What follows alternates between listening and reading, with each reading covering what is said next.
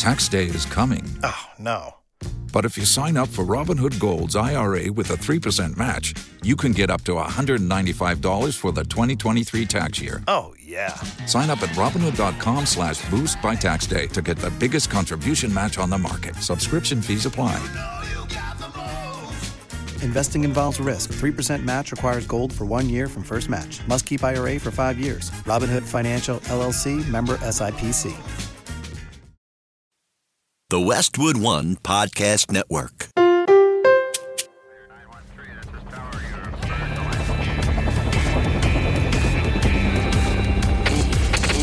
Never quit. Never quit radio. All right, everybody, welcome back to the TNQ podcast. I'm your host, Marcus Luttrell. Every week, it's my job to fire you up, to ignite the legend inside of you, and to push you to your greatness. Join me every week as I take you into my briefing room with some of the most hard-charging people on the planet. They're going to show you how to embrace the suck of life, teach you the values of working your ass off, and charge through whatever life throws at you. This is the Team Never Quit podcast. So buckle up, Buttercup.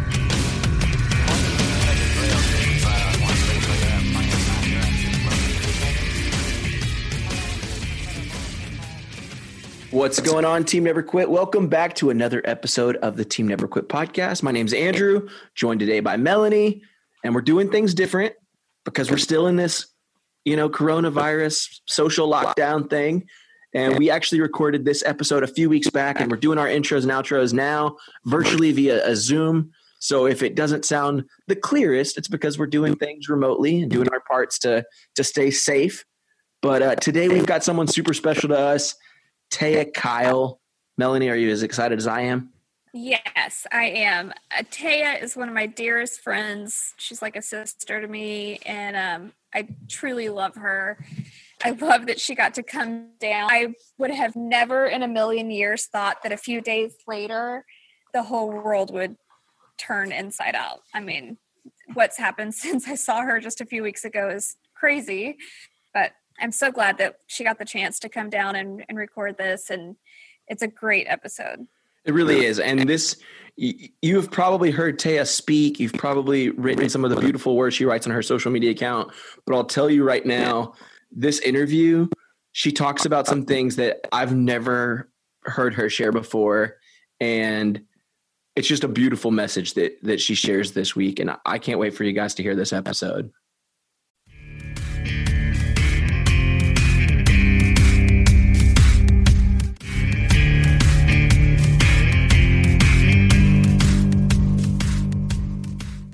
Before we jump into Taya's interview, we got a Patreon question today from Kurt.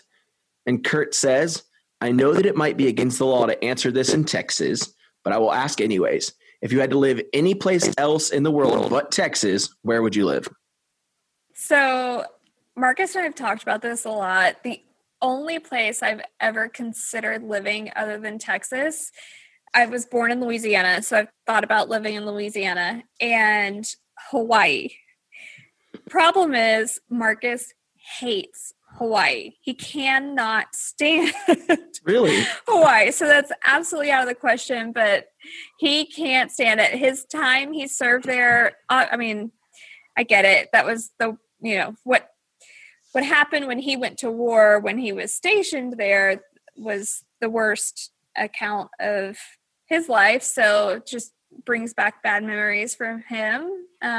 But for me, I think it's such a beautiful place, and even bringing it back to Red Wing, which happened when Marcus was stationed in Hawaii.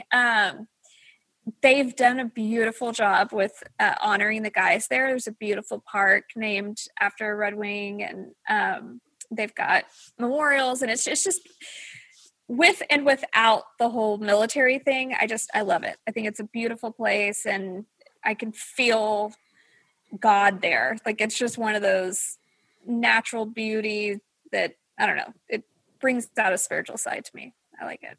I've never been to Hawaii. I'm gonna when Marcus would never live anywhere else. Yeah, Texas through and through, right? Yeah, we've talked about it multiple times, and he's like, "Nope, Texas it is." That's awesome. I wouldn't mind living in somewhere like, Wyoming or Montana where it's just super, super beautiful. I like the mountains, but I've never been to Hawaii. So maybe when the world resumes as normal, I'll have to check it out. Yeah, it's a place that everybody's got to see once. And there's so many different islands too, like in Hawaii, that they're all very different. So go explore. Great. Thanks so much for your question. If you guys want exclusive access to the show and bonus behind the scenes content, you should make sure you join us on Patreon. You get exclusive access to behind the scenes content, access to the Patreon community where you can support others like yourself, and you get rare access to Morgan, Marcus, all of our incredible guests. We also do bonus episodes there. So if you wanted to kind of hear some of the behind the scenes stories and things like that, we share them on Patreon. You can join us there at patreon.com/Team Never Quit. Let's get to that interview with Taya.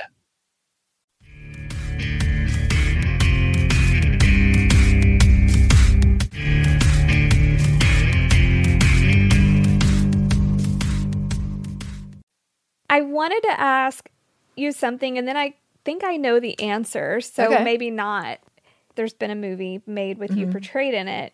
Before that ever happened, if you wanted to have someone play you, who would you have wanted? Okay, so that's a great question. And when Clint Eastwood actually asked me that question, and I was like, man, I never really think about it, but it has crossed my mind once in a while, right? And I was like, Sandra Bullock is the person that I think of, right? Because she's the girl next door. She can be goofy, she can be serious, she can be like gentle and loving, that kind of thing. And so I felt like that was a dynamic. And he's like, okay, well, and he was like, oh, that's not. He's like, well, first of all, this is like at the time we were going to have a much younger Taya than she was, and she's also very expensive for a film, right? Like she's so. Yeah, it wasn't going to work. But she's so good. She is good. But it probably would have competed. I remember when the filming was going on and you and I were texting about this, and you had texted me someone, and I, at the time, didn't know who it was, and I had to Google them.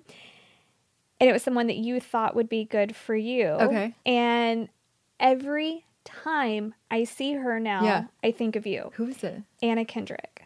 Oh, that's because a lot of people think that I hear that a lot. Yes. And I mean, looks and personality wise on film is a lot like you. Yeah. I mean, who knows? We're doing The American Wife. It looks like anyway, sort of a made for TV film kind of series thing or whatever. If in a perfect world, I'm really hopeful. I'd like to do sort of a series with other wives. I think it'd be super fascinating to show their stories in a similar fashion. That would be awesome. I mean, it'll be unique no matter how we do it, and it'll be good. But it'll be interesting to see who they pick for that. I haven't even really thought about it yet. Oh my gosh. She'd be good, probably. Anna Kendrick has to be you. Okay. Yeah. Do you have a connection? No. But anyone who has a connection to Anna Kendrick, please call in. I mean, even in her Hilton commercials, I see her and I'm like, that's Taya. Okay, I need to Google that. Yeah. How about when she sings? Is that what you say? Why are you laughing, Melanie? Because I'm pretty sure you and I sound the same if we're singing. I'm pretty sure, yeah. That's funny. Okay, so do y'all have a Mad Minute question? What's the craziest fashion trend you've ever rocked? Oh my gosh. Okay, so in high school, I had these Converse, but they were a special edition Batman. So they were black Converse high tops with yellow like insignias all over them with the bat in them. I don't know that that's crazy, but that stands out as one of my favorites. I was on the fence if I should even give them away. But, you know, I feel like I've done pretty much I've taken all those opportunities to be adventurous in my fashion. Bangs? Oh, I've done the high ratted up bangs, not super high. I wouldn't say like 80s White Rain. Definitely not White Rain. No, I wasn't that far out of the box, but I feel like I like to do, you know what I really want to do is I love hats. I'm a hat freak, but they have these hats now that it's like a top hat, but for a woman. And they're like black and really cool and velvety. I'm gonna have to show you a picture, but I keep thinking I'm on the verge of rocking that thing. Oh my! I'm just thinking the outfit will be really subdued, but it'll just be like all about the hat and some boots. Funny. Yeah. Oh my gosh! I'll have to send you a picture. So one thing, because I think we're like in a lot of ways, but so opposite in a lot of ways too. And I don't want to be opposite of you. What am I opposite about? One of the things that we are so opposite about is you love pranks. And you like to be scared and to scare people. Yeah. Well, true. I don't love to be scared, but I do like to scare other people. I absolutely hate to be like, it makes me, it's really probably the only thing that will make me very angry. That's a good, I'm logging that in. Okay, that's good. I mean, very angry. Yeah. Not funny angry. Like, I will be very angry. Yeah. I don't like to be scared or pranked. Yeah. And, you're like, not the angry where everybody laughs. It's yeah, no, like, angry this where is everybody like, gets the hell out of my house. and I'm not going to talk to them ever again. Wow. Yeah, no, That's really serious. It's real serious. But I remember you telling me, I think it was April Fool's Day. Oh, gosh. Like a couple of months after we all lost Chris. Yeah. And you did some prank on the family. And I don't even remember what it was. But I'm like, holy shit. Yes. How can she... What's your favorite prank you've ever pulled? Okay, the thing is, I am not good with dates, and so it oftentimes sneaks up on me. And probably the most elaborate one I did is because I worked for this boss when I lived in Milwaukee, Wisconsin. We worked at the newspaper, and we had these cubicles, whatever. And I was friends, so she was my boss, and I was friends with her boss. And so I went to him and I said, listen, we're thinking of this elaborate prank. Are you in? And he said, yeah, absolutely, right? And she was one of those bosses who... feisty, spunky, blonde, cute, petite, but she was on fire, and some people loved her and some people felt like she was a little bit abrasive to her. Yeah. But she played elaborate pranks on other people, which kind of got me thinking ahead of time. So we were in sales, and my friend and I went to the liquor store, and we bought a bunch of those little liquor bottles. And then he called, so her boss, his name is Michael, called her in for a meeting so that she was out of her little area. And we took these half empty bottles and we hid them all over her, in her files and in her drawers or purse, and all this stuff. Right. And so he goes in, she goes in and he says, Kathy, I am sorry, but I've gotten reports. People say that they smell alcohol on your breath while you're working. And I think we have a little bit of an issue here. And she goes, what? Are you kidding me? Right. And she's like, I'll call HR right now. He's like, no. I believe you. I think just to cover my own, but if I can just go take a peek in your office, give it the all clear, we'll move on. And she goes, yeah, absolutely. So we're all sitting at our desks and she goes stomping by, right? She's a big person, stomping by around the corner to her desk. And so he starts looking. Well, she's a little bit shorter and you can just hear her go, you know what? And she's starting to get, whatever. And so we had to peek over the top a little bit to point just barely, but she was so where the bottles were. So eventually he opens a drawer and he goes, oh, Kathy. And he pulls out like one or two that are half empty or whatever. And she goes, you know what?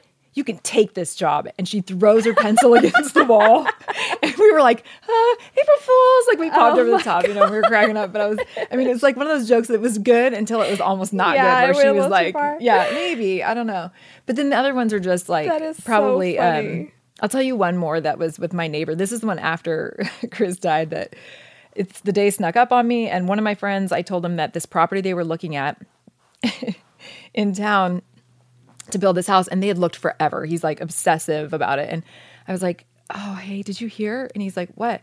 They were at my house, and I was like, you didn't hear about the neighborhood? And he goes, no. I said, oh my gosh, I don't want to be the one to break it to you, but there was a fire. And he's like, what? And I said, I'm pretty sure your lot is gone. Like it's like it burned out, and he goes, oh my gosh, I didn't hear that. And I said, I would call your realtor. She probably knows. Like it's been all over the news or whatever. So he calls the realtor. Oh my gosh. And he's like, hey, what's going on with my property? Like, what about the fire? Like, what do I need? Whatever. And she's like, what? And as he's doing it, I'm cracking up and laughing. I'm like, April Fools. And he's like, oh, okay. All right. Looks like it. Just stupid stuff like that. That's and funny. then, okay, the last one, and then I'll stop. But see, you got me on a topic that I love. There was the discuss. People think it's really bad, the one I did against Chris when he was alive. Do you know that one? About what? I got the kids. Mind you, this guy scared me all the time. Okay. Yeah. Chris scared me all the time. So this was a revenge. I think you told me this, but let's so like it was a last minute thing too. And I told the kids, I'm like, listen, mommy's going to lay on the floor. And I put my legs like where he could see him if he came around the corner. I said, go wake up daddy. Gosh. Don't laugh, and say, daddy, mommy hit her head. And she's bleeding in the kitchen. It's so sick. I don't know. Anyways, they pulled it off perfectly. He comes running out, in his boxers and just like slides around the corner. He's like, oh my God, babe. And he like comes over and I Like, I just turn over and I start laughing. And Oh my April Fool's, he's like, gosh. y'all are sick. He's like, you're a sick woman, you know? And I was, so yeah, I don't know, all kinds of things. I pranked somebody that there was a weirdo at my house and he dropped lunch with everybody and was panicked finding his car to get home. Oh my gosh, that is so I don't know. funny. My jokes are really cruel, though. I think they're really. I'm starting to hear myself, and they're really not nice. So I'm glad to know that you don't like to be scared in general. And then I hate to be scared, but I think it's funny that To hear you other people. like to be scared. Sort of. I would never scare you, but right. I think your stories are funny. If you scared me, I would probably poop my pants because it would be so unexpected. You're like this angelic healer, and then if the healer scares you, you're screwed, right? Like it means the universe has gone off its axis, right? And we're all in a big, big way. Yeah, my daughter used to do that to me. She used to hide behind doors because she was trying to make me laugh after Chris died, but I was already so edgy. Oh my gosh! And she would hide behind doors and do it. And I finally was like, "You cannot scare mommy now. Yeah, I know it's stop. funny, but like now is not the time." Yeah. And she was like, "Okay, mommy, I'm sorry." I was like, "No, it's fine. It's fine. There'll be a day where you can make me pee my pants." Sweetheart. But, Oh yeah. my gosh. Axe and Addie love to scare me. And it drives me absolutely bonkers. Right, which is why they like But to do I'm it. very observant, so I usually catch them Yes. right before, I know it's coming, but I still don't like it. And I'm like, ugh. Okay, so And now they tell on each other. Like the other day, Addie was planning to scare me, and Axe came running up to me, and he whispered, "Addie's around the corner." yeah. And I'm like, okay. And so I pretended like I was scared. Oh, that was nice of So you. I That gave was very her nice her of you. thrill. Yes, yes. But So yeah. wait till they get older because my son one time he went on a belly crawl into the bedroom, My under the gosh. bed, up around behind the headboard. Oh my And gosh. scared my mother out of her freaking mind. Oh my Which was pretty gosh. amazing. But yeah. So that reminds me of a story Marcus and Morgan have with Yeah. each other. I think it was Marcus that hid, but they had a waterbed Yeah. that they shared. Yeah. And I think this is how the story goes. Marcus was laying, what do you call that? Yeah, yeah. Like sideways. Okay. And underneath the pillows. So but this was when they were in like high school and Yeah. he was little bitty and he could fit underneath the pillows with the blankets pulled over. Amazing. And Morgan came in to go to sleep and Marcus jumped, like grabbed Awesome. him Awesome. and scared the living So shit that out of yeah, him. so that was probably a little bit of a tangle for a little while in the room. But I picture that. I think it's my so God, that's funny. amazing. I love other people of Yeah. other stories, but not. I feel like I want them to reenact that somehow. Your beds are bigger. Yeah. The guides are bigger. they really should. Yeah, I mean, it might be a little bit of a different Reaction? situation since they're both trained like really well now. Might have Yeah. to have some paramedics around. I don't know. Okay, so I think we have a question from Patreon, do we? We do. Randy asks, if you were to do the State of the Union address, you were going to be the president, what would the topics be that you choose? That's a really good question for the State of the Union address. I don't know. Look, I'm going to come at this from a parenting point of view. I would start talking about how we respect people. I would talk about really if we want to be leaders, we need to act with some decorum in the Capitol and with these meetings and try to set better examples. I mean, that's the parent in me probably.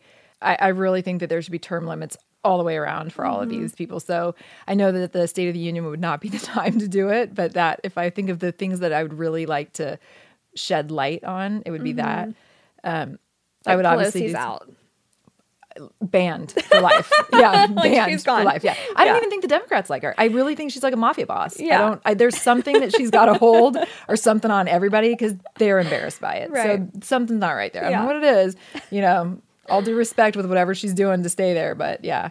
And I would change definitely some things about the military and so forth. So if I could do those changes and then make the address to, say it all, but I don't know right now, I think I would just give people hope that the economy is good and I would be celebrating that. And I would talk about how we need to come together and it's okay for us to have differing opinions, but I would look at what we can celebrate. I mean, I think there's a lot of things that are going really well right now. And I don't know. I mean, if I was going to have some people stand up, I think I would really celebrate all the legal immigrants that we have coming to this country. I think it's super cool. And I have no idea why we don't pay more attention to that. But I would have a total celebration about the numbers of people who are going through our process to be here legally. Because it's amazing. That's why we're still the melting pot. It happens every day. But we don't talk about it. We're just so focused on people who are illegally here as if that's the issue. So, And I'm not trying to get into that issue. I'm just saying it almost is presented in a way that negates the fact that we do have people coming into the country every day. Yeah. They're here legally, citizens. It's great. So, Yeah. yeah. That's a good point.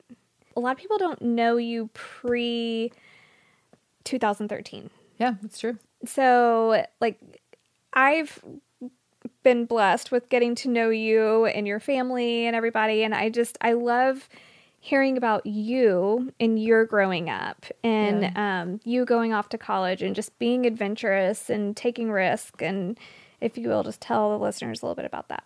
Yeah, it's interesting that you say that, because I do think when I look back, I was definitely a weird mix of adventurous and sort of fearful about certain things, but definitely more adventurous and willing to risk in spite of any fear in order to have some of those thrills. And I grew up in Oregon, which I loved. And I look back now and I think what a blessing it was to have such a diverse group of people around me, artists. I think I loved the beauty of it, but I also feel like I was never, and even when I was growing up there, which is weird because I was born there, I didn't feel like I was supposed to be there. And it was just rainy and gray a lot of the year. And for whatever reason, so I left when I was 18 and I've never lived there since. I do like going back to visit and I love going in the summer, but I went to school in Wisconsin and, you know, I had a lot of actually really hard experiences in high school. I was suicidal in high school, which I don't think people who know me would know that even. I'm not even sure if my best friends knew it. And I look back and I know exactly why. And I didn't know how to stand up for myself and I cared for people deeply. And so I got roped into some things that were, looking back, pretty emotionally abusive, but I didn't realize it because I was just, so I'm very protective of my own kids that way where, you know, I actually, you know, I took your advice of giving them an incentive not to date anyone seriously through high school. I'll take them on a dream trip. I tell everybody that. It's the most amazing thing ever. It gives them the out, right? Mm-hmm. So it gives them an incentive to take care of themselves and figure out who they are before they start taking care of somebody else. That was the big trap for me, is I was able to take care of somebody else, but I negated the opportunity. I missed the opportunity to take care of myself and figure out what that was like. So college was an extension of that. I was, you know, dating the same guy that, looking back, it was harmful with his family too. It wasn't, you know, just him. It was a whole situation, and his family had their own dysfunction and all of this stuff, but looked like the perfect family from the outside, which is a mind screw. So those were hard years. And then when I went to school in Wisconsin, I thought, I always have this tendency to think I'm going to go on this great adventure and it's going to be amazing. And I feel like something in my life is almost destined to say no. And that's true for everybody, right? Mm-hmm. We all suffer, but I've really been surprised at how horrible some things have been along the way.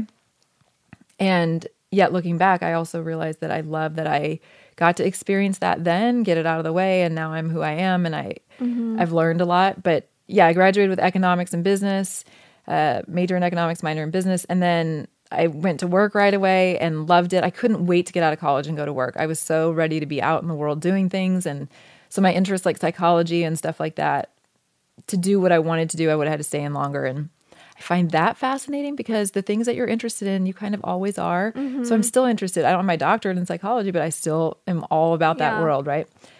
And then after that, I just thought, my mom would always say, you're going to move to Wisconsin and you're never going to come home. People stay where they're, she can be fatalistic about things where they go to college. And so I definitely heard that and wanted to make sure she wasn't right. And so after I worked a couple of years, I moved out to Southern California. And what brought you there? So my mom grew up in Pasadena, Southern California, and then I have some family in Orange County. And I wanted the LA experience too. So I moved to Long Beach, and I thought, growing up, spending a lot of our summers down there, I loved it, and we had family there, and it felt very natural. But I also just thought it was something I should do in life. Like, I should have that opportunity. I still think there's got to be a time when I'm in New York for a while, because I also want to be, I don't know if I have to live there, but spend a few months maybe, you know, I don't know. So I definitely still have that adventurous sense, like I know you have. You've traveled the world, and I would love to do that at some point, do more of it, which you've introduced me to a lot of cool places. But yeah, it was a long, painful road. And then I think that when I met Chris, it was a different kind of adventure and a different kind of pain and joy. And it's continued to be that. But really the joy with him and the love, the way that he was able to love, is extraordinary to me still. And, you know, there's a way that it naturally lives on in our kids, which is super cool to see. but I don't know of another man who loves the way that he loves. And maybe I just don't know them that intimately, right? I mean, I don't know them that intimately, but I mean, I feel like I know people well and I get into their psyche and stuff, but he had a unique way of doing that. And I think, I mean, I don't want to get too sad about it, but it would be, I think if Marcus, God forbid, something happened, I think that would be the same for you because there's something different about the way that he loves and the way that he loves you in particular. Right. It's unlike anything you have experienced. Like people that are really good friends with him, they will all say, "Oh, he loved me. You know, I know his love." But it's like, no, you really don't. You don't. Unless you're laying your head next to him at night and having those babies with him and experiencing life at all ups and downs, you don't know. Yeah, it's true. And the way that, I mean, the things that I see from the outside, the seriousness that he takes his love for you is, I think, part of what, if people are watching, they can tell, right? There's nothing really too big or too small. It's a respect, cherish thing. He has both of those things for you. He also loves to put you up on that pedestal, right? And serve and be romancing you. And I don't know, it's just an interesting mix. And like you said, it's obvious that even though you both coexist really well, that there's so much depth that nobody gets to see, which is, I think, what it also indicates how special it is. So yeah, so you get it. I think that's and that was definitely the thing that I had to grow the most. That and children really are the two. And I've had a lot of crappy things that I've grown from, but he was the game changer. And he's the person that I changed for. And I think I knew that there probably isn't anybody else. I used to laugh at them and say there's nobody else that could have put up with me. You know, nobody else is strong enough to be with me. But I think there was nobody else that was the right mix of things to make me see how I could be better and want to be better for it. Yeah. Oh. Yeah, that's okay. Make me cry. That's all right. The funny thing is I was reading self-help books from like high school. I love to develop, but it's a different way when you really truly love somebody and you're ready to have your soul forged for that person is different than just being better and developing yourself, you know? One of my favorite things I've ever seen about Chris was the home video that you shared. Yeah. I'm going to cry. Sorry. No. The people that listen to this podcast have to think like Melanie's the biggest pussy. No, you are bawl my eyes out because you're like straight steel as far as strong. You're like steel magnolias, right? You're the soft and the strong. But he's sitting on the bathroom floor reading a book to y'all's son, and it was just the sweetest thing. And you could really feel, just by watching that itty bitty clip, you know, you can feel his love. Yeah. And especially, I'm an empath, so I can see something and immediately feel that. Right. And that, I don't know what it was, 30-second clip that I saw, I was like, gosh, he loves hard. He does. He loves big. And, you know, it's interesting because you are an empath, which is also why this podcast is good, because you feel and you're an amazing communicator and storyteller. I've always loved that about you. So I would say that's part of what makes you so amazing and strong is that emotion.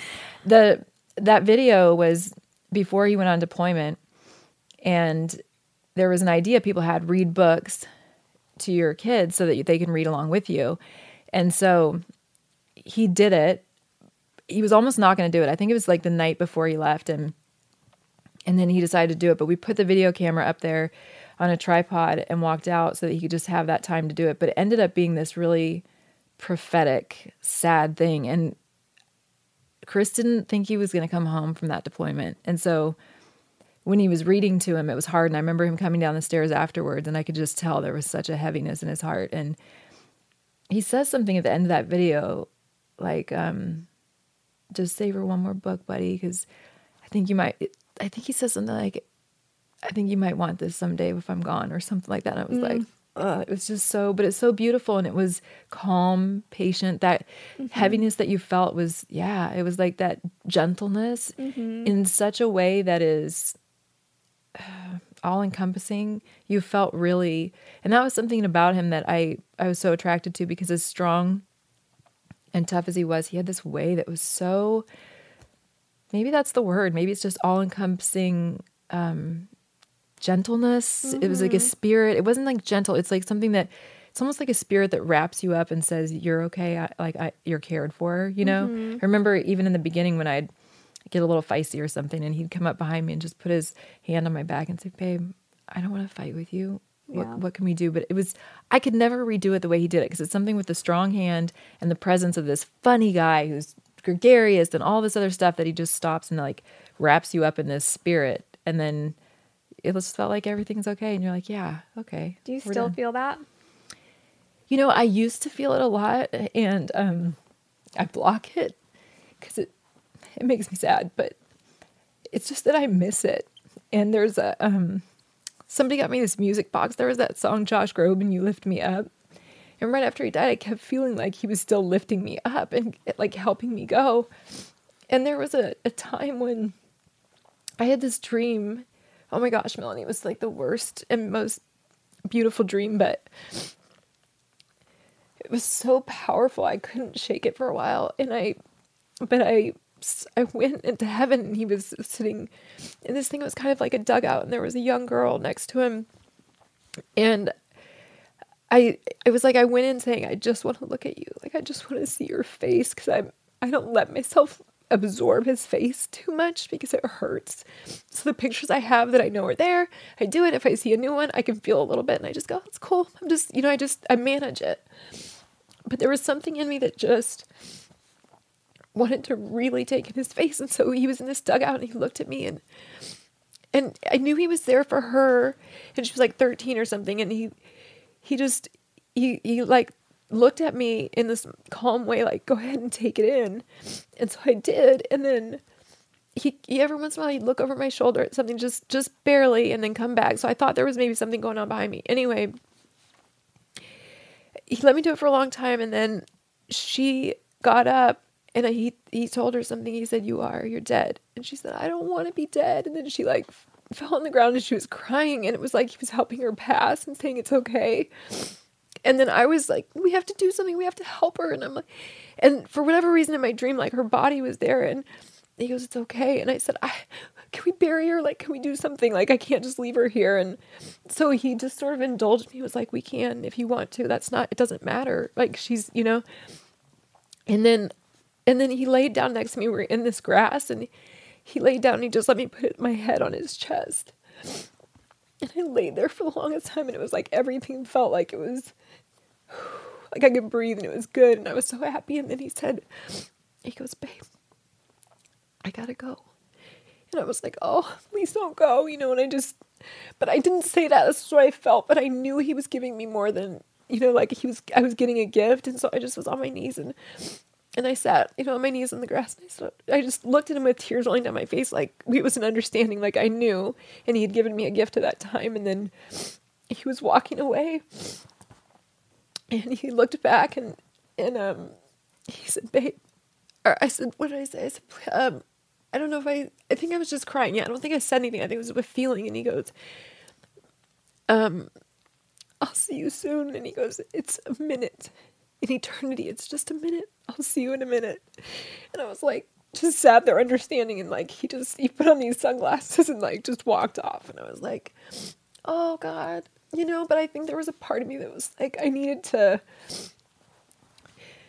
have that time and realize that I don't get it again, but like have it one more time and like absorb it and let him walk away. And, I think it was good. I thought, well, maybe he's telling me that it's time for me to do this on my own, but I don't know if I feel that way anymore. Yeah. I don't know. Cause I still feel like sometimes he's around. So yeah. Oh my gosh. Yeah. I've only shared that dream with a couple of people, but it was so powerful that I sometimes I almost wonder, like, did I get a spiritual experience or did I just, it's so powerful. I'm overwhelmed whenever I don't think about it much because it's big. Who do you think that little girl was? My impression, it was like, I remember she had this red hair and thick glasses and choppy hair. And it almost seemed like she was, I hate to say it, I felt a sadness for her. Like she was almost went through this world for 13 years being just kind of ignored or not acknowledged. And so it felt like he was sitting with her for a little bit just to give her some time before she had to know that she was dead. Like she just kind of was sitting there going, like she didn't know, but he was just being patient with her. And then, I mean, it was definitely nobody I recognized, and I didn't think it was anybody he knew before. And when he was looking over my shoulder, I felt like there was stuff that was going on, that he was knowing he had a job to do, knowing he had something he had to be doing, but wanted to give me that time. Like he's still the protector. Yeah. And that he was like helping somebody else transition from maybe an unexpected death. So she was like 13, 14, something in there. And it was just like he was just so calm and patient with me, letting me look at him, at the same time calm and patient with her, you know, and just kind of taking care of everybody. And then it was like he had more work to do or something. Oh my gosh. I know. What's funny? Do we have funny stories we can talk about? That's really heavy. Okay, well, we don't have to get into like, everybody knows your story with Chris, you know, and so I don't want this to be about that. Yeah. Google it. I mean, if you haven't seen the movie, if you haven't read American Sniper, An American Wife, and Barbara Walters has nothing on you though, because like you can get in the whole story, but like I don't tell that story to people, but you're very good at it, and it is part of my story. But I will say, you know, we talked about this a little bit before too, that it becomes a part of your story and it lives in me. But I am different, and I know we talked earlier today about how I looked back at the gravestones, and at the time that we put in Chris's, it was I felt so much pressure to try to get it perfect for him. And since we had talked about a lot of things, but not a gravestone, I had no idea what to do. So I ended up getting this. Green was his favorite color. And I went to all the details to make it his favorite. And I was thinking, a gift I could give my children, because it was also really expensive, is to just pay for mine, have it done. Don't worry about it. If you got enough to carry when somebody you love dies, right? And so I just did it all really from a very practical standpoint, and also because I wanted the children represented with him too. And so we have, you know, their hands. I love it. And I really thought about it, and I thought of, in my life, what does my life stand for? And they're going to be the biggest things that, if you want to know me, you'd know I think that's the biggest and most important part of me. And I don't mean it like, I fully anticipate and expect that I am raising them to leave. Like I do not, I'm not their problem, you know, not that I'm a problem, but I'm just saying like, I don't want them to be tethered to me forever just because I love them. I think I love them enough to say, I am giving you my best so that you can be free. Of course, which is the hardest job as mom. Right. Yeah. And I think that's, you know, so it really is. It's the most difficult job as mom. Yeah. And I mean, and you're so close with Hunter. So I watched I have for a very long time with Hunter watched how you've navigated life with him, and felt very much like you're a sort of a mentor in that area, or I don't know the word I'm looking for, but a role model. Thank you, role model. Thanking myself for coming up with the word. Thank you, Taya. You're welcome, Taya. Because I do see that you love him so completely, and then you've let him have all these experiences in life, and you have this close, cool relationship. And I feel like that's very similar to what I have with my kids. And yet, yes, I watched him grow up so fast, right? That I remember having my son little, and my daughter too, but like, just because you had a boy, and I was thinking, what just happened? That's going to happen to me. I'm going to turn around, you know, like that. It is. I mean, if you think about it, you and Chris were at our wedding. Yeah. And Hunter was 12. Yeah. Yeah. So he's 22. That's a heartbeat. That's crazy. I mean, think about that. Like, I know. It happens so quickly. Yeah. It's like that Fiddler on the Roof song where it's like, turn around and she's 4, turn around and she's, you know, and I think because of that, I've actually appreciated, because of Chris's death, because I had a cousin who died young. There are a lot of but I really try to cherish the time that I have. And I realize that it's very short. And I think as parents, we can get so busy, but I do feel good about that ability to have absorbed as much as I can. And yet I still think that when they go, it was never enough, right? Yeah. It was never enough. And you can't go back in time. But I do feel like with that, going back to the gravestone, I look at it and I think it's appropriate that my name is there with a gravestone, because I really feel like that person died a really painful death, but that there's a metamorphosis that happens, and it's been a really good one. And I wish that I knew some of I wish I knew a lot of what I know now, back then, but I really liked a lot of parts of that girl, right? If I was to say that's me, that girl, I liked her heart a lot, and I liked her sense of humor, and I feel sorry for her that she didn't have more answers on how to do things, and that she didn't know as much about living without fear, and I'm also really happy for her that she at least had the opportunity to turn those tragedies of losing friends early into an appreciation for every minute, that we did have. So it's a mixed bag. It's really weird. I feel very disconnected to that person. It's very disconnected. You were yeah. Before. I do. It's weird. I mean, it truly, yeah. I'm so disconnected. I would say it's like, just, it's appropriate. There's a gravestone. It's weird. Which totally off topic, but we will be buried. I know, next very to each close other. to each other. I know that's we're so right cool. across the sidewalk. I know that's so cool. I mean, in life we should have been neighbors for sure, and since we are not, we at least arranged it in death. Our bodies will be like, "What's up, girl?" That is, and that's the reason though that Chris is there. It was Rick Perry and Marcus. Yeah, Marcus was like, "Hell no, we're not going to Arlington." Yeah, he's a Texas boy. Yeah. And oh no, he was like, "Tay, this is and I was like, "Oh, I don't know, Marcus. I've never been there." And he was like, "No, that's like where that's where it's and happening." I'm pretty sure you flew out the next day to go down to Austin and look at it. And Governor Perry, acting governor at the time, met you at the airport. Yeah, but that's the magic of Melanie Luttrell, though. Like, things happen that don't happen in normal people's lives when you're around you. So I said, well, I've never been there. We can drive to Austin. And you're like, no. Right? Yeah. Like, I'll have a couple of jets waiting for you.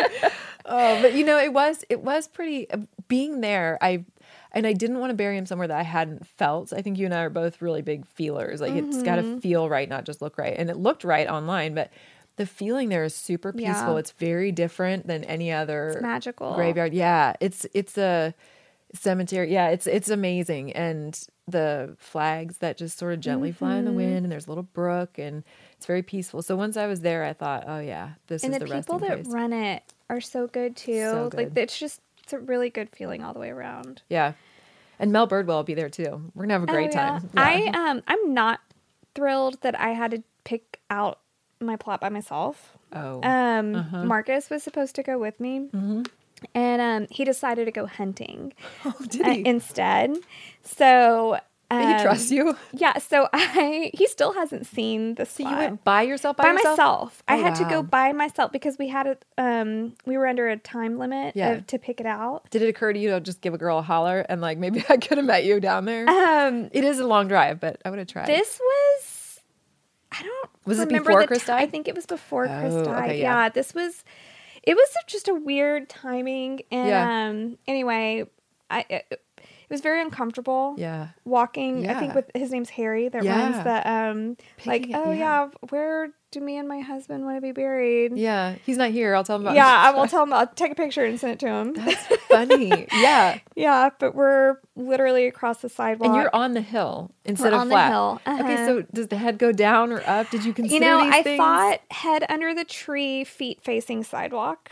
Okay, yeah, so that makes you on an incline where your like head I'm is laying up. on the grass. Yeah, okay, that's good because otherwise there's a weird thing that happens. You're like, otherwise you're on your head and then I don't want to be upside down. I get vertigo. No, right? I know you get vertigo and plus like sinusy and just your feet will fall asleep. There's just so many things that'll happen.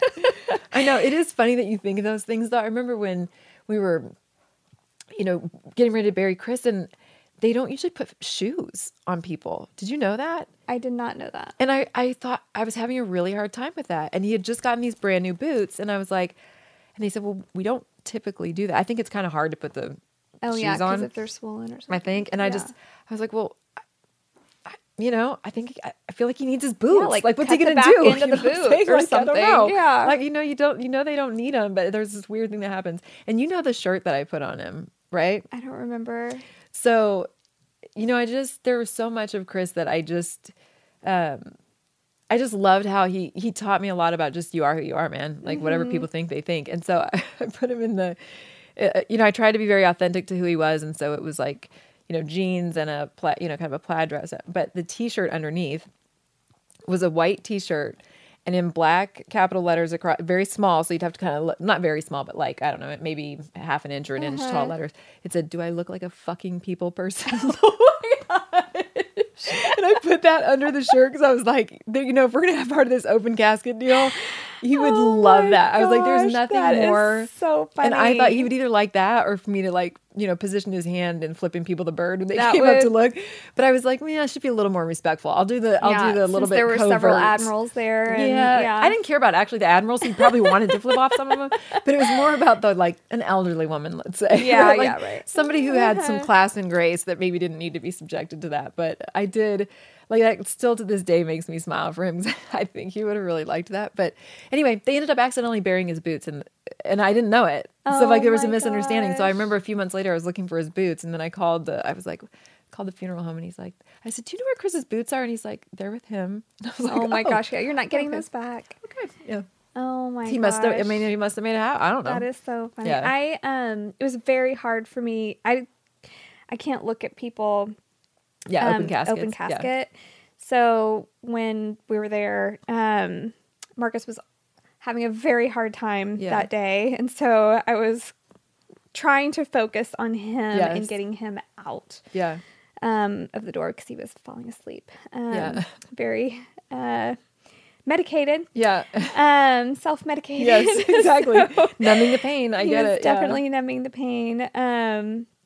But you know, so this would have probably creeped you out too. I mean, I can kind of laugh about some of these things now looking back. At the time, it felt very, very natural. But I was, you know, I wanted to be with him, of course, and I just got this sense of like I don't know. I didn't care what it looked like. I held his hand for a long, like when we'd have meetings about stuff. I was like, my gosh. We're gonna go in the room where he is, and I'm gonna hold his hand while we're talking. So I mean, like that's weird. That's kind of weird.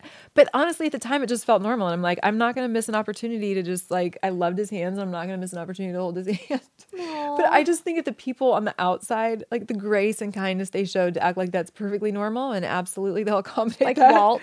Like, what are you doing? Well, yeah, you know what? It was like the funeral home director. He was like asking me to pick things out, and I was like, "Can I just go sit with Chris while I'm picking him out? Like, I don't want to just sit in here like he's right there." It's so weird. The mind does some crazy things, and I can only imagine Chris on the other side being like, "Babe, like really? You Seriously? don't have to hold my hand right now." Like, yeah.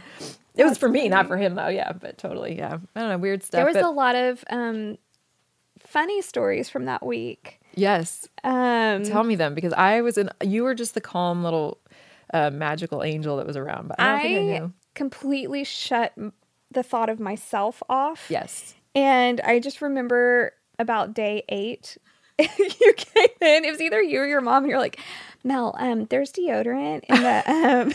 Okay, for the record, you didn't stink and you never have. That's like part of the angelic miracle of you. I'm like, you don't ever have anything like bad breath or body. But I remember thinking like, can we serve her in any way? Because this woman showed up in her like leggings and t-shirt and met like every executive at the Cowboys stadium and whatever, and was like, "We're just gonna need this. Yeah, need I that." looked homeless. I was actually, because it got really cold. Yeah. And you gave me one of Chris's sweatshirts. Yep. So, which is obviously very big for me. I'm 5'2". Right. So I'm in leggings, probably Uggs or something. Yes, Uggs. I remember it. Yep. And one of Chris's sweatshirts, and pretty sure it looks like I had sex bedhead, like full on rat's nest. Hey, everybody handles their stress differently, Melanie. Nobody's judging you for that. Well, no, it was just from not brushing my hair. Yeah, I know. For multiple days. But you have your story, I have mine. Okay, right? In my story, you and Marcus were getting rid of stress. Yeah, I think Marcus even went home at some point, and you were just working. I was just working. Yeah, you were just making things happen. Yeah, I was just doing, go to A to B to blah, blah, blah. Oh yeah, let's get this done. But and I like never in a way that was looked so... in the mirror. And I'm sure all these people are like, "Who the fuck is this homeless chick?" No, I think everybody was like, "This woman is of another kind," because you just were so selfless in caring for people and making sure things happened with a voice like this, that everything is fine. But like it's like there's not going to be, nobody's going to take advantage of anything when you're taught. Most people can't pull that off, but you pull it off in a calm, sweet voice, but nobody's going to mess with you, and nobody's going to say it's not going to happen either. Yeah. Well, it's true. I mean, it's true, because when we were talking about like where to have it, because it was like, okay, the book was doing very well at Yep. the time, and it was like, okay, do you want it public? Do you want it private or whatever? And you were like, maybe the high school, the Midlothian High School. Did I say that? That's funny. And we thought like one of the big churches in Midlothian, and I'll never forget you saying, you know, Chris joked about being going out on the star of Cowboy Stadium. Yeah. And I'm like, well, let's do it. Yeah, and I was like, seriously? Do you actually think we get really? But what else is funny is that, like, you know, we had this part's not funny. Our friend died at Christmas right before kind of he did. But the funny part was that we were talking. I said, I bet you'd want like a really small service, and he goes, huh? And I said, well, wouldn't you? I don't know. Would you be comfortable with something big? And he goes, I'm dead, right? And I said, yeah. And he goes, yeah, blow it out. You know what I mean? Like, oh my gosh. Yeah, because he was thinking, if I don't have to be there, you know what I mean? Then yeah, go for it. Like, do whatever you want to do. So that was also key for me, because I think otherwise I would have felt maybe I wasn't following something he would have wanted. And so yeah, Cowboy Stadium, we're like, is that weird? Is it disrespectful? Is it cool? Is it whatever? Possible? Is it possible? I mean, yeah, good. I think anything's possible around you, but well, it's not around me. I mean, it's just the situation and who he was. Yeah. I mean, people wanted to honor him. And Jerry Jones, by the way, for whatever people think of him or don't, he was so lovely about all of that. And to this day, it really is a special thing for him. And we're working on getting the Medal of Honor Museum not working on it. It's already planned to be in Arlington, but they had an opportunity. The guy Joe Daniels, who designed the 9/11 in New York Memorial, he was meeting with Jerry, and Jerry still feels like this very strong patriotic connection about that time. Everyone that worked with that organization bent over backwards and never said no to anything. Yeah, it was cool. It was really, really cool. I mean, so many different people orchestrated that, you know, and had a hand in it, but it was really neat to see everyone work together. Yeah.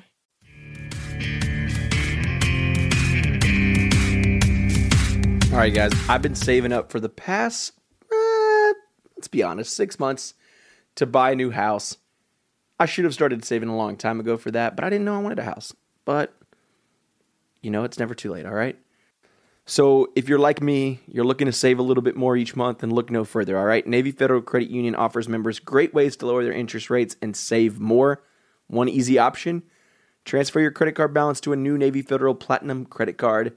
Save with their low intro APR. Now, since it's Navy Federal's lowest rate card, the Platinum card is the perfect for some of those large purchases that you might need extra time to pay off. For me, it's going to be a washer, a dryer, a refrigerator, a fence, blinds, a lawnmower.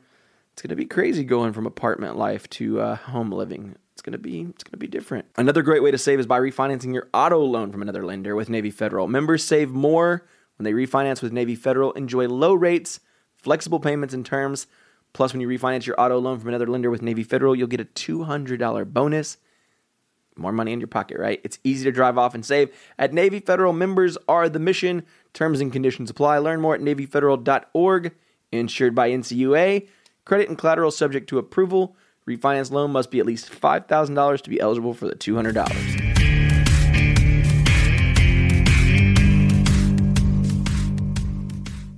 And such a blessing, by the way, for me to walk away from the casket. The only thing that I could do to walk away was to just take a minute and go, okay, you know what? You're Cowboy Stadium. Think about how cool this is for your husband, right? That's the thing that got me, because I had to switch something off of what I felt and do something of. So for me, I think, what if that was in a really somber environment? I might not have left. They might be like, still waiting for me to come out of it, So that kind of was a neat thing to think that in some way that would make him happy, or he would be impressed by that. Like, whoa, I can't believe you pulled that off. Like that kind of thing actually ended up being a pretty big blessing for me. Yeah, that was really neat. I think so. Walt actually listens to the podcast. We can't say his last name, but oh my God, I love him. Yeah, but and his family. He and T listen. Yeah. So some of the best people in the world. So major shout outs. And he was just a huge part of that with my kids. Yeah, and like so kind and just the coordination. I mean, it was for people that don't really understand.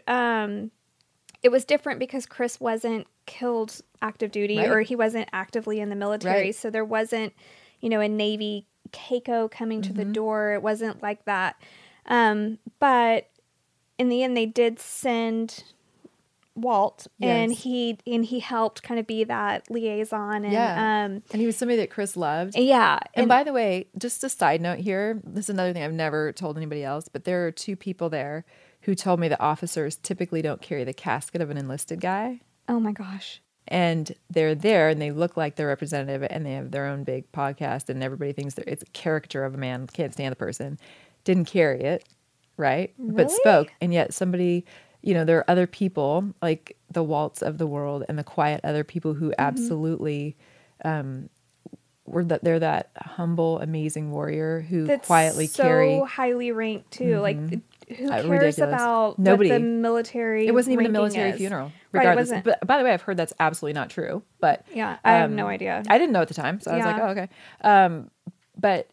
But I do look at somebody like Walt and T and just think those are the people that are just 1 in a million too. They're always going to be those quiet, living a good life, humble, best people. And I think Walt, I believe, is the one that my daughter was asking. She had the folded flag, and there were the bullets from the 21 gun salute in there.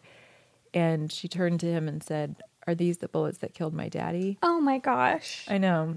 And he just bent down and was like, looked her in the eye and took her hands and he said, "No, honey, those are not. Those are in heaven with your dad." And I mean, like out of the blue, right? Oh my like gosh, just, I that is know, terrible. crazy. I know. And it's just like the innocence of kids, but that comfort level to ask somebody that, and just so she won't be scared of it. Yeah, he was just a rock for the kids and for me. And I don't know, that whole thing, I mean, they're There was a lot of horror stories from that week too. Yeah. Like weird horrific stuff. things that happened. Uh-huh. Anyway. It brings out the best and the worst It of people. really does. Yeah. But one of my favorite memories from that week, and this is only for 1 or 2 listeners, Walt and T. Yeah.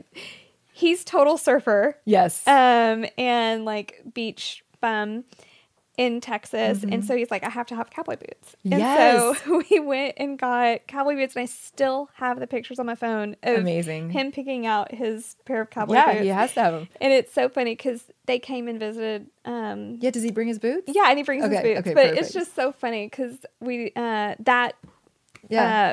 sad week and a week that we'll never forget had some fun memories. And too. if it didn't, I think Chris would have been really disappointed. Like if there weren't he'd been to enough wakes too where you have to be super respectful, which everybody was. You have to have your people and care for each other, and then you have to laugh. I mean, if you don't, right? Like we had to laugh there's no sense in any of it if you can't help each other blow off some steam with laughing about something, especially for a guy who laughed all the time. And people don't know that. If they didn't know him and they just see the movie or the book, it was dramatic. So we didn't talk about all the laughing stuff, but he was laughing all the time, which is pretty great. And Walt's son and our son, it's funny to watch those 2 together too at Lazy J. And I don't know. Yeah, I think I might still have he doesn't bring a cowboy hat with him, does he? I think that might still be at my house because I couldn't figure out. I need to ship it to him if not. And so next time he needs to wear the hat and the boots. How funny. With a Hawaiian shirt, right? Yeah. Yeah. Yeah. Oh my gosh, I love them. Yeah. Their whole family.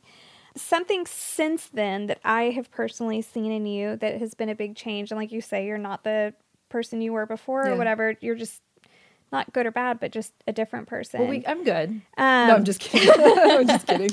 But your faith has grown yeah. enormously. And I really admire that. I mean, it's no secret. My faith is how I get by. Yep. And I really look up to you and how you use that as your rock. But not just in bad times, like every day. You're recognizing it in good. You're recognizing it in bad. You're always praising our Lord who's given us everything, good and bad. Yeah. And your ability to pray for somebody is beyond any of the big TV preachers. Aww. Like, you blow anybody and everybody out of the water. You might be biased, but and I'm not. Like, it doesn't matter what is going on in my life. If I send you a text and say, hey, can you pray for me? Like, and I'll just say 2 words, and you will send this 3-page text Yeah, prayer seriously. that is so on point. And I only gave you 2 or 3 hint words, and it's so on point. And I really feel like God's given you that gift to pray for people. What do you think? I mean, obviously, loss has catapulted that, but Right. what else? Like, who are your mentors that have helped you strengthen your faith? So, I find it really actually pretty interesting that I can pray out loud like this, because I grew up saying the Our Father, but it was more private. My dad prayed at the dinner table, but it was a very similar prayer each night. So what's interesting is I really never did pray out loud until Chris and I, started doing it with the kids before he was killed. And it wasn't something he was very familiar with either. But I remember early on when we lived in California, there was a friend of mine who prayed with me out loud when we were on a walk, and we sat down on the sidewalk, and I thought, that's extraordinary. I've never experienced that, like a friend that just sat with me and prayed. I was blown away. And then my aunt did it another time at our house, and I was like, this is so moving to me. I have to get out of my comfort zone and try to do this for other people. And so that's really what started it, was that I was so touched and so moved in a way that I hadn't been in any other way. And so I wanted to try to do that for other people. And it's been a journey of like pushing myself. Cause I remember a couple of times I felt like this nudge, like pray. And I thought, seriously, I'm going to suck. I was talking to all these, I'm always so scared I'm going to say something stupid. Yes. Right. And I remember saying it, but this is what I found is I did it to a group of police officers they weren't in uniform. So it was a off-duty conference or something like that. And I knew I wasn't in a place to do it, but I felt that urge. And so I said, guys, if you'll just indulge me, I just want to pray over you. It's just my faith. And if you don't mind. And I stumbled through it, but I said, look, I know I'm stumbling, but I hope you hear my heart. Right. And so that's kind of the way I did it. And I got a lot of good feedback from people, even though it wasn't like a great eloquent prayer. And I knew going in it wasn't going to be, but I just felt the urge to do it. And what I found is that people are so kind about it because they know that it takes courage to pray out loud. I mean, and I find the more conversational, the better. And even if it's like, there are times where I'm praying and I go, God, I know I don't know even what I'm trying to say, but I'm just asking the Holy Spirit to translate because you know my heart. I just think you have to give yourself freedom to not have it all figured out. Yeah. Well, you do it very well. Thank you. Is there any preachers or anybody that you kind of look up to, or? Yes. I guess I'm listening to myself a little bit. And I think I'm just like anti-establishment, independent, rebellious, sort of weird that way. So I never really followed what other people followed, right? I'd go to small churches where I just loved the, pastor, whatever. But when I was painting my old house, getting it ready to sell, I got an audiobook by Billy Graham called Leading with Love. And some of the things he said in there were so poignant. And one of the things he said that I absolutely loved is he talked to a group of guys that he was starting out with. And he said, what are the main pitfalls for people who are evangelists? And they said it was sex, money, power. And he just decided, okay, if those are the problems, how are we going to avoid and just make sure we're not even tempted? And so one of the things I loved is that I think he knew he could trust himself, but he also knew that evil is evil and it tempts all of us at times. And so how could he just remove the temptation? And so they did things, they wouldn't even accept money at all. It didn't go in their hands. It went to an accountant. And I just loved some of those ways that he attacked life on a realistic level. And one of the things I loved is in his older years too, he was failing in health a little bit. And some of his board members were like, we're independently wealthy. We're not going to take money from privately, our private funds. We want to get you a corporate jet to fly on. And he thought about it overnight and he said, I just don't think that that's going to look right to people, or that people are going to think that we did this the right way, even if we did. So I'm going to go ahead and just fly commercial. And I thought, that takes some discipline. If you're not feeling good, you've lived a good life, you've given to a lot of people, to say, and okay, that's another thing. I have to live a life where I don't care what people say about me. And I know he had a different experience. But the other thing that I liked is he said if somebody really had an issue with him, was a big time critic, that can be pretty painful. He would ask them to sit down and talk. And he would just talk with them. And I think that takes a lot of courage. But he would leave where he got, most of the time, a really positive, you would turn a critic into sort of a friend. Yeah. Have you seen the movie about, I forget what they call it, but it's the Mr. Rogers movie? No, but I've heard it's amazing. It's I need the to see same that. thing. It is? He's taking a journalist that was wanting to write kind of a hit, Piece Mr. on it, Rogers yep. is a bullshit type person. Yeah.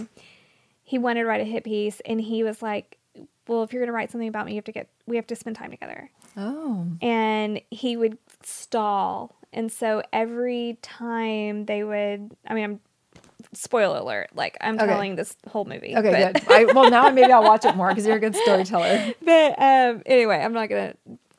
Pretty much the whole movie is him stalling and getting to know this journalist, and the journalist getting to see his heart. Yeah.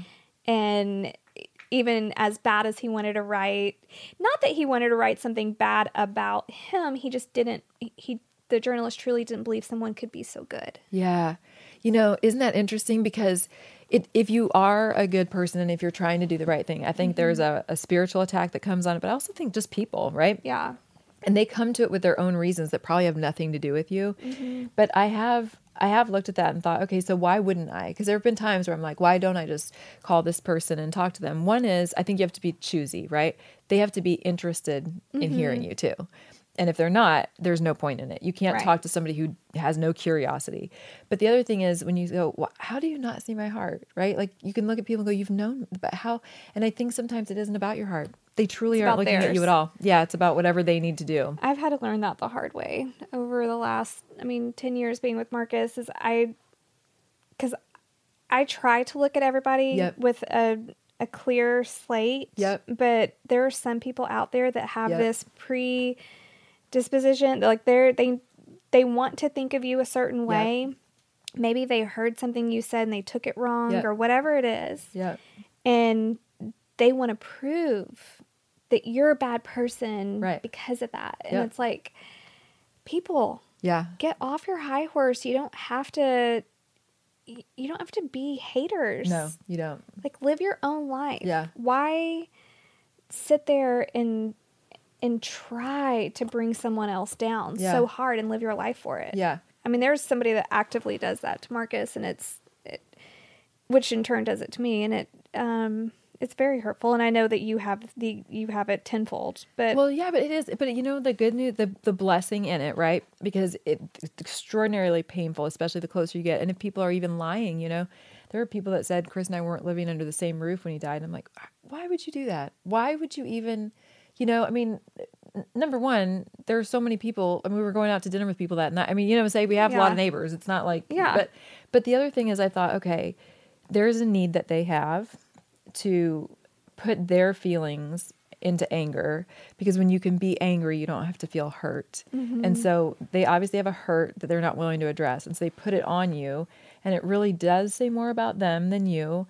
It is hard when you're the recipient or when they're telling other people. But then I have to think, well, the people that are listening if they're embracing that, they're those people that are always going to embrace it. Yeah. You are really good about, I could be skeptical about some people, and you're really good about saying, yeah, but we just talked about somebody before the show, and it was like, I kind of have seen and heard this, and I just don't know. And your point was, but they're just a phenomenal parent. Yeah. And I was like, okay, yeah, that would get me too. Like, I would be like, okay, we're in. Yep, great. Because none of us are perfect at the end of the day. Right. And all of us can take one part of somebody's life and twist it.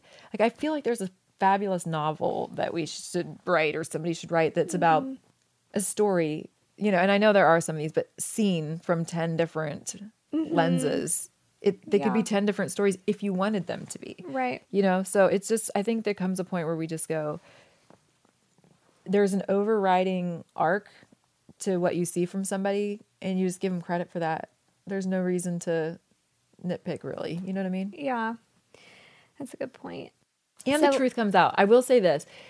People who are mean and hateful, there might be a group of people who believe those haters at first, but if they're around them long enough, it'll eventually turn on them, or they'll see it on so many people that go, oh, you know what? Probably none of it was true, because they say that about a lot of people. Right. Anyway, yeah. That's true. I just have to block it out of my mind. Yeah, because it takes years for people to figure it out usually. Yeah. Well, and I get so emotionally invested. I don't do stress well. Yeah. And it affects my health. Yeah. So if I get stressed out, I get physically ill. Yeah. And I kind of had to smile a little bit though, because I was like, but you handle everybody else's stress like you're. Well, that's the problem is magic. I absorb other, Yeah. like if someone's hating on it, like I'll feel that hate. Yeah. Like for whatever reason, I don't know why God gave me this, but I can feel other people's feelings. Yes. Yep. And that's why I have to be very picky about who I have around me. Yep. Because I can't handle anger like that. Yeah. I can't handle pain very well. Unless it's a pain from, like what I can your friend's handle child dying, your friend's husband dying, those stuff kind like of that. things. I feel like God gave me a gift of comfort. Yeah, for sure. And I want to be there to comfort if I can. If I'm not helping, then I will remove myself from that situation. That's right. Yep. But if I can help, I want to be there to help. One of your posts that you made that is one of the most impactful things that I've ever read is your 7-year post and how you had given yourself 7 years to basically like figure it out and cope and you would feel like you would feel some sort of healing at that point. Yeah. And you've reached that 7 years where now that it's 7 years plus 26 Dude, days. you're good. That's awesome. That's really good. I'm like, what year 25 is it? days.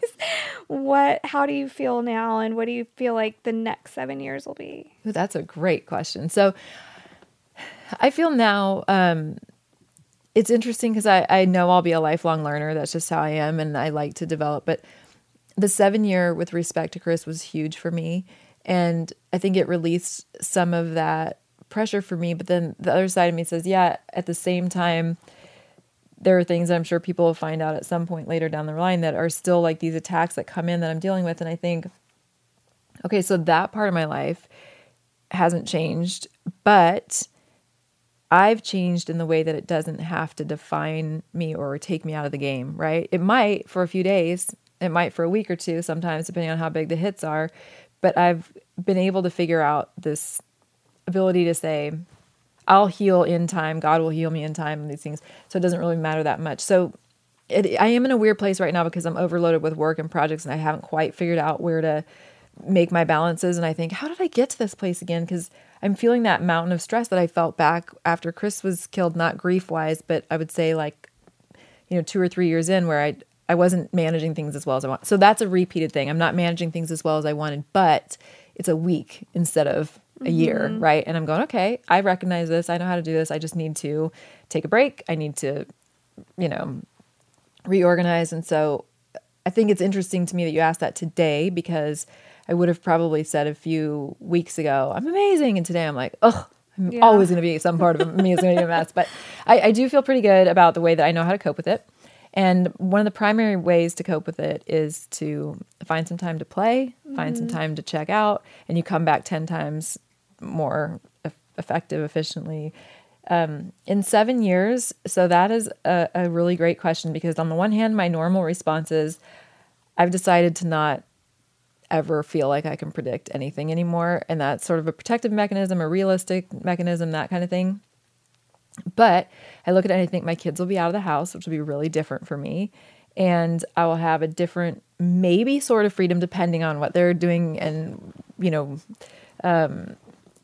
if, who knows, right? If they're playing sports or something, and I'm sure I'd like to go see some of their games or whatever. If they're not in college. You're going to want to move to wherever they are. Yeah, but I'm not going to. That's the thing. If I wasn't married, I probably would have I know, you would have an apartment. Oh, you totally would. And you know what? And Hunter would love it. And you wouldn't be like all up in his business, but you'd just be there for him to hang out with, right? I guarantee you he wouldn't have a boot on his leg now from not going to the hospital on time. Oh, God. When you said boot, dude, I immediately thought of the prison anklet. I was like, what the hell? No. Okay, yeah. Please, Lord, no. What do they call those? They call the ankle bracelet? Yeah, but I thought it was, anyways, the boot from breaking his foot or something? What did he do? He stepped on glass several weeks ago, never got it taken out, and now it's so far in there, they need it to come out on its own, and they put a special boot on him so he doesn't put pressure on it. Oh my gosh. Yeah. Oh, that's horrible. what are you doing? Yeah, because you talk to him all the time. Why didn't he tell you this? Yeah, go to the doctor. Well, Yeah. when I saw him last week, he was limping. I said, why are you limping? He goes, Yeah. well, a few weeks ago. Like, Hunter, you have to make better decisions. Yeah. I mean, That's it. I love that Just you're that's- making good yeah. grades. And that's the overall goal here. Yeah. But you need to make better decisions. For Yeah, for your health. Yeah, Yeah, that's that's awesome. important. I know, that's funny.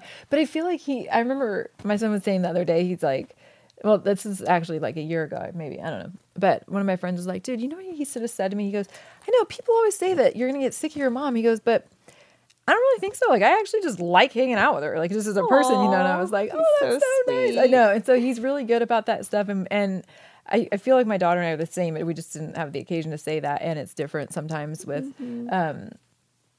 yeah, I don't know. Who knows? I can't predict it was what I was going to say, because I feel like I'm really close with both of them, but I want them to live their own lives, but who knows what happens. And I do think that I'll be in a place though where maybe I'll be able to work out more, you know what I mean? And maybe I'll be able to, and I could make time. I don't make as much time as I want to, but I'm just saying, like, I feel they're always going to be first. While I have them, they're always going to be first. And I don't mean that I self-sacrifice. I'm just saying it's the work and them, and I choose not to. I could easily go work out if I wanted to, but I usually have something. Anyway, longer and involved story, but yeah. Somebody asked me not too long ago how you were doing, and they said, she always seems so busy. And I said, that's relative, because yes, she's super busy, but she purposely takes so much time out for her children. Yeah. That it's perfect. Yeah. You know? Like, yeah. It's got what I do. Yeah. Yeah. To you, it's very busy. Yep. But to her, she's doing what she needs to do. Yeah.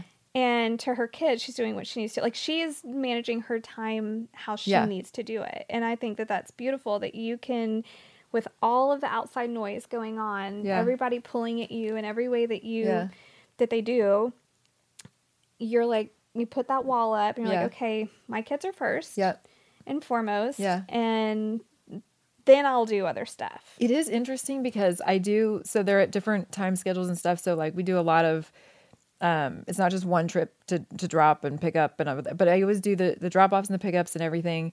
And so during those hours when they're at school, it's like a crazed maniac trying to like get work stuff and, just get stuff done, because I do, when I pick them up, not want to be doing that. And then they have sports and activities and dinner. And, then I'm like, oh my God, I'm going to pass out.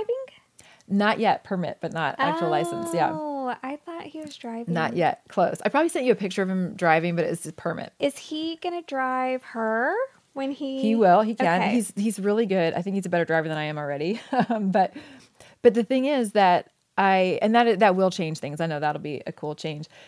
But I need to sleep, because sometimes it's like, okay, I really do. Like, I still literally lay down with them before they go to sleep or whatever, just because we're talking about stuff. I don't know. And it's just different because I don't have a husband waiting for me in the bed either. You know what I mean? So I do that. And so then by the time, I'm up before him and in bed after, but then I'll fix some other things. Okay. So set all that aside and I just learned the coolest thing. Enneagrams. Have you ever done that, right? I'm not diagnosed ADD, but I'm definitely ADD. Yes. And I can't finish it. Yeah. The test? Yeah. And I like too many different things. It only lets you choose one. And I'm like, no, I need a top 3. I think I already know what you are then, because there's one personality type on there, and it's mine, and we're afraid to commit to one because we like more. Yeah. And there's, I can't. Yeah. So, okay, I'll send you a really simple fast test that I did that I can focus on. But one of the things that is true about this number is that new adventure, the more the better. If I'm stressed, like I want to focus on something fun. And so, or something that's interesting, or get my mind in something that interests me rather than sit in pain. Right. And so that explains so much about why I've put so much on my plate since the day Chris died. And I still had to deal with the pain, and I had to find the ways in the different, alternative kinds of therapies with EMDR, and so as muscle release and ETTIA, and acupuncture, whatever, you name it. We've experienced we've had really good results with it. But I do realize that the parameters I have to put on that are to realize that that's going to be my tendency. And so I need to shut it off and be healthy. I can shut it off for my kids, but I have to, even after that, shut it off for me to be healthy. Yeah. Right. So I was Because just, if you're giving too much of yourself, it's not going to be healthy. right, because for I do a them. lot for free. That's actually the biggest thing is Yeah. that my heart says, so I run the foundation for free, and then I'll do speaking stuff sometimes for free. I try not to do too much of that because if they're takes usually away from not during, them. yeah, because it's usually not during the time that they're in That's school. the biggest thing I try to explain to people is if you or Yep. if it's Marcus, whoever is taking time, and I know that it's going to bless your organization, Yes. but it's taking away from his or Family. her family. It is. It's there. I heard it said so well one time when they said, every yes I give you is a no I give my family. Yeah. And I was like, ooh, that's like that makes it very succinct Yeah. and clear. But so I think that's the thing I'm wondering about, and I have to pay attention to, is my heart will always say help. And so I sometimes will plan so much of that because I'll look at the calendar and go, oh, I can fit that in there, forgetting that I've committed to write a book and do a jewelry line and do all of these other things. And then all of a sudden when those times come, I'm like, ready to get frustrated. crack because I didn't do it well enough. So I do like to have a lot of things going at once. So that kind of ADD creative side can go, oh, I've got a I little like to call adventure it here. multitasking. Yeah, let's do that. Okay, so fun tip. Do you know it's physiologically not possible? Really? To You multitask? cannot, your brain cannot do two things at once, which is why burn victims, they're putting like these really elaborate games on in goggles because the brain can't do two things at once. It can't feel even feel the pain. pain, but it has to be so elaborate that it sucks them in enough to kind of. That's So what we're doing is we're bouncing back and forth. So like if I'm talking to you and I'm kind of paying attention to the dog on the floor, right? My brain's actually bouncing back and forth. So the more we multitask, the more ADD we get because we're training our brain to do it more. Yeah, that's not But the good. more Let's not ADD talk you about are, that. the more you multitask. And so it's like a very vicious I cycle. pride myself on being a professional multitasker. You are, but you're brilliant at it, right? But if you realize you're tired at the end of the day, one of the things you can try, and I try it sometimes, is you'll have to leave your phone in another room. You have to leave it in another room and then say, okay, I'm going to focus on this for 20 minutes and set a timer and see if you can do it. You probably feel like you're going to lose your mind. Yeah. Because you'd feel like you're missing something. I check my emails when I go to bed. Yeah. And I check my emails when I wake up. And for some reason, there are always emails when I go to bed. Of course there are, And 'cause when you're I busy. wake up, and I wake up before the sun rises. Yeah, that's because you also have a million things and also a million people to help. Like if somebody says, Melanie, can you help us? You're like, yes. When? Who knows? I'll just get get it done.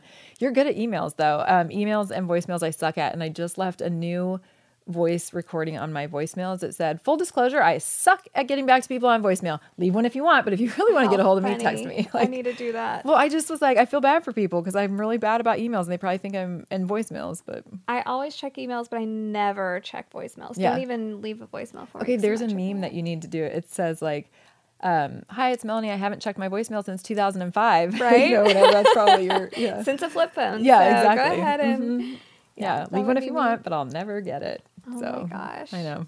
It's fun. Well, I could talk to you all day long. I know. I could talk to you all day long too. Is there anything you want to talk about that you have going on, your jewelry or anything?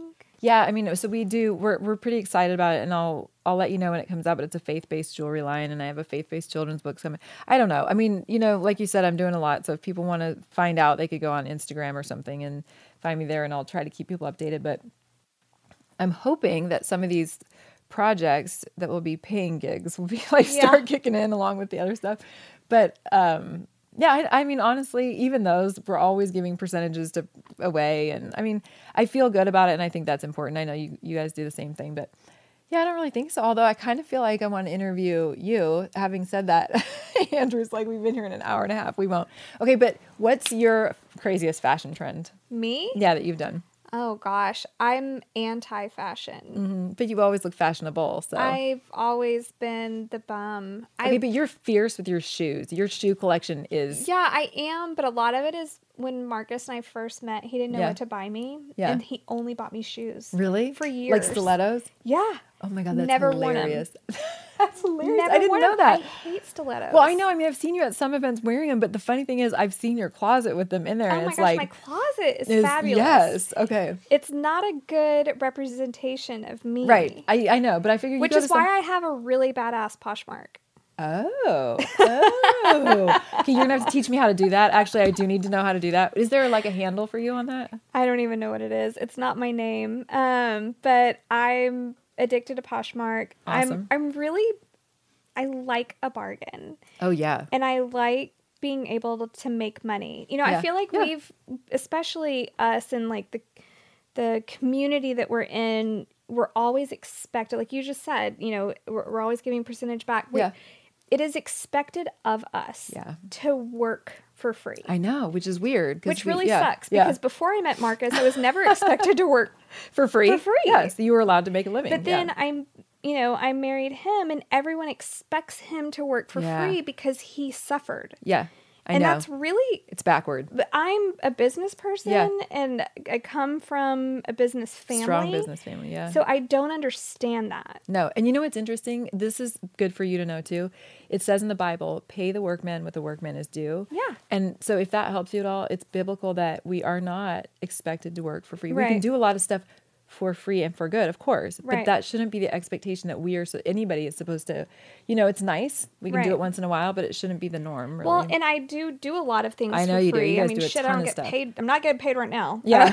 Okay, fine. Jesus, I'll pay you, Melanie. No, I'm just kidding. I mean, I don't do any of this team never quit you do stuff. more for people than anybody would ever imagine. But I do, when I see other people working for free, it makes me mad because I'm like, they are worth money, their time. I'm not saying they need to be millionaires or whatever. I'm just saying, if you go and spend 5 hours doing something, you're going to expect to get paid for that 5 hours.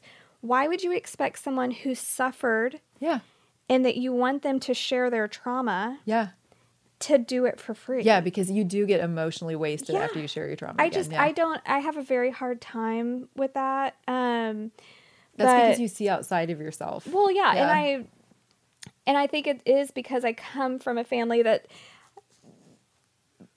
creates businesses, and I have a day job, people. Yeah, I actually have a day job, and, I know. I get paid for that day job. Yeah, but but there's value. You've seen how they are able to accumulate, wealth and make smart business decisions because it's business. Like their decisions. It's a non-emotional, contractual exchange that makes sense. And so why is that not the truth over here? Right. I think that's the point. I have a hard time with that with military. It's very expected with military people, especially that have suffered, whether it's physical trauma. I know, it's weird. Or emotional trauma. I mean, and they didn't get paid a lot in the military either, by the way. Fuck no. Yeah, so. And I mean, sorry, I cuss too much, but I think you really didn't cuss that much, unless it's just because I cuss a lot. I don't know.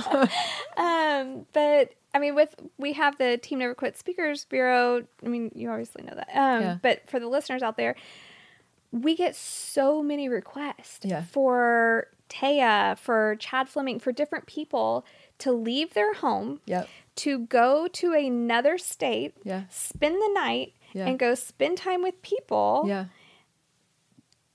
for free. Yeah.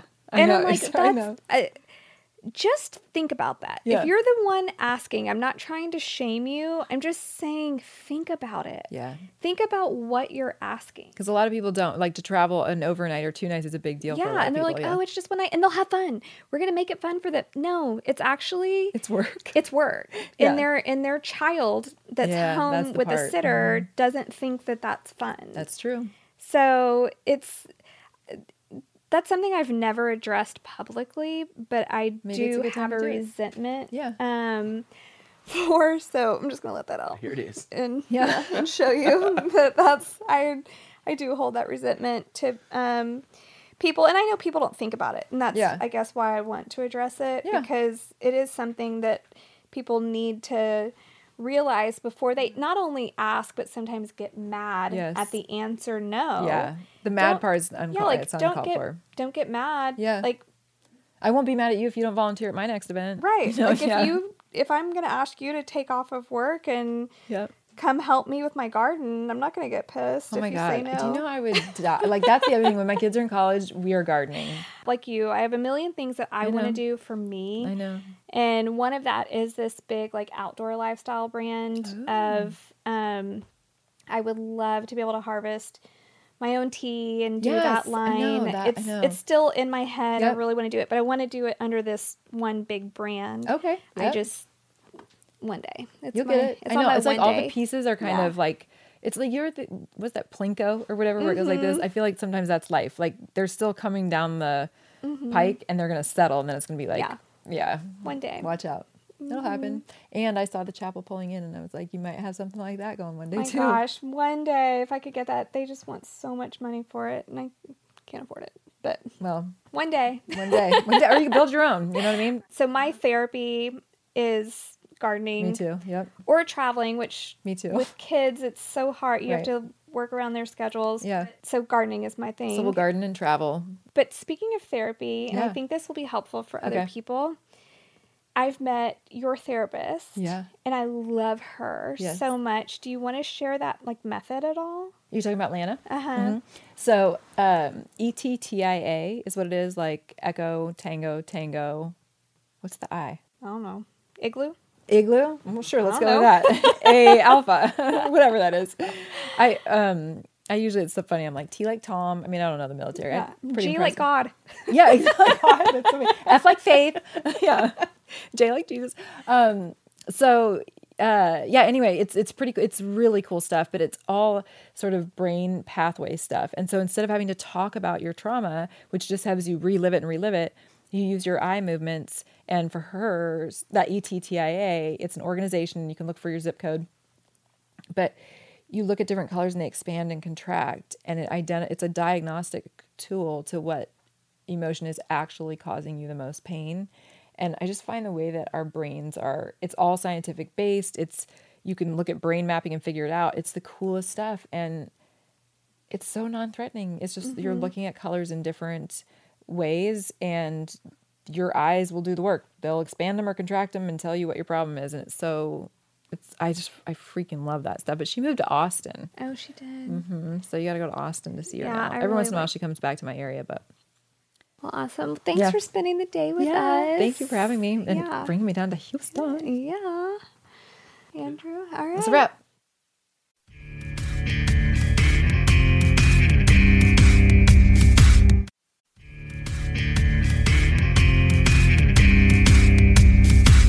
Guys, if you're like me, finding that first gray hair was a sad day.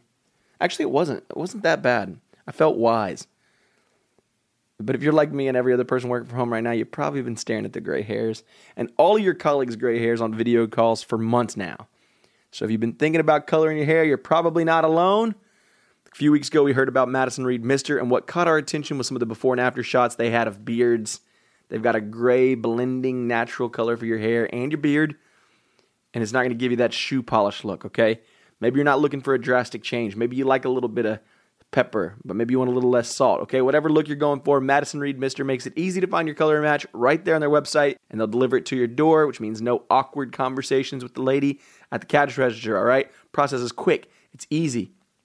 You apply the color gel to your dry hair, apply the color activator, wait 10 minutes, rinse it, shampoo it, and then the natural looking hair color will fade gradually, so there's no commitment, all right? Go to MadisonReedMister.com. That's MadisonReedMister.com and use code TNQP for 10% off plus free shipping on your first box of Madison Reed Mister. One more time, that's code TNQP.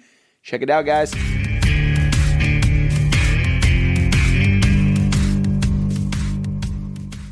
Whew, man, that was a great interview. And I'm not a crier normally. Normally is the key word there, because this interview was really, really powerful. I feel like I'm setting this pattern of very sad, Yeah, what the heck? emotional interviews, and that's not my goal at all. But I know, but I don't know. I'm a total empath, and when I can see someone's feelings, I cry. So I'm sorry for everybody listening that all of my interviews that I've done have been extremely emotional. Or at least I've gotten extremely emotional in them. So everybody can pretty much call me a big wimp, probably true. But yeah, that was super powerful. You definitely get a glimpse of Taya in a more intimate way, a behind the scenes way, because normally, like you said earlier, she does an incredible job speaking. She's been on the Patriot Tour with us for years since it started. And she's a very powerful speaker, but you never get that like emotion, the raw emotion out of her speeches. So yeah, not like this interview. Yeah, like this interview is just really good, and she gets super raw, and I love it. Yeah, Taya, thanks again for sharing your story with us. We love you. We can't wait to be able to see you again because we miss human interaction. You know. I know, but I love Taya's post. I mean, if you don't follow Taya on social media, please go follow her pages. She's such an inspiration on social media, and she just pours her heart out, and it's really cool to see how she uses that platform. Yeah. Well, if you loved this episode, please do yourself a favor, do us a favor, share the episode with a friend. We drop new episodes every single Wednesday, and we love that you guys listen and follow the show. It really helps us out a lot. It means a lot to us that our stories and the stories that we share make an impact in your life.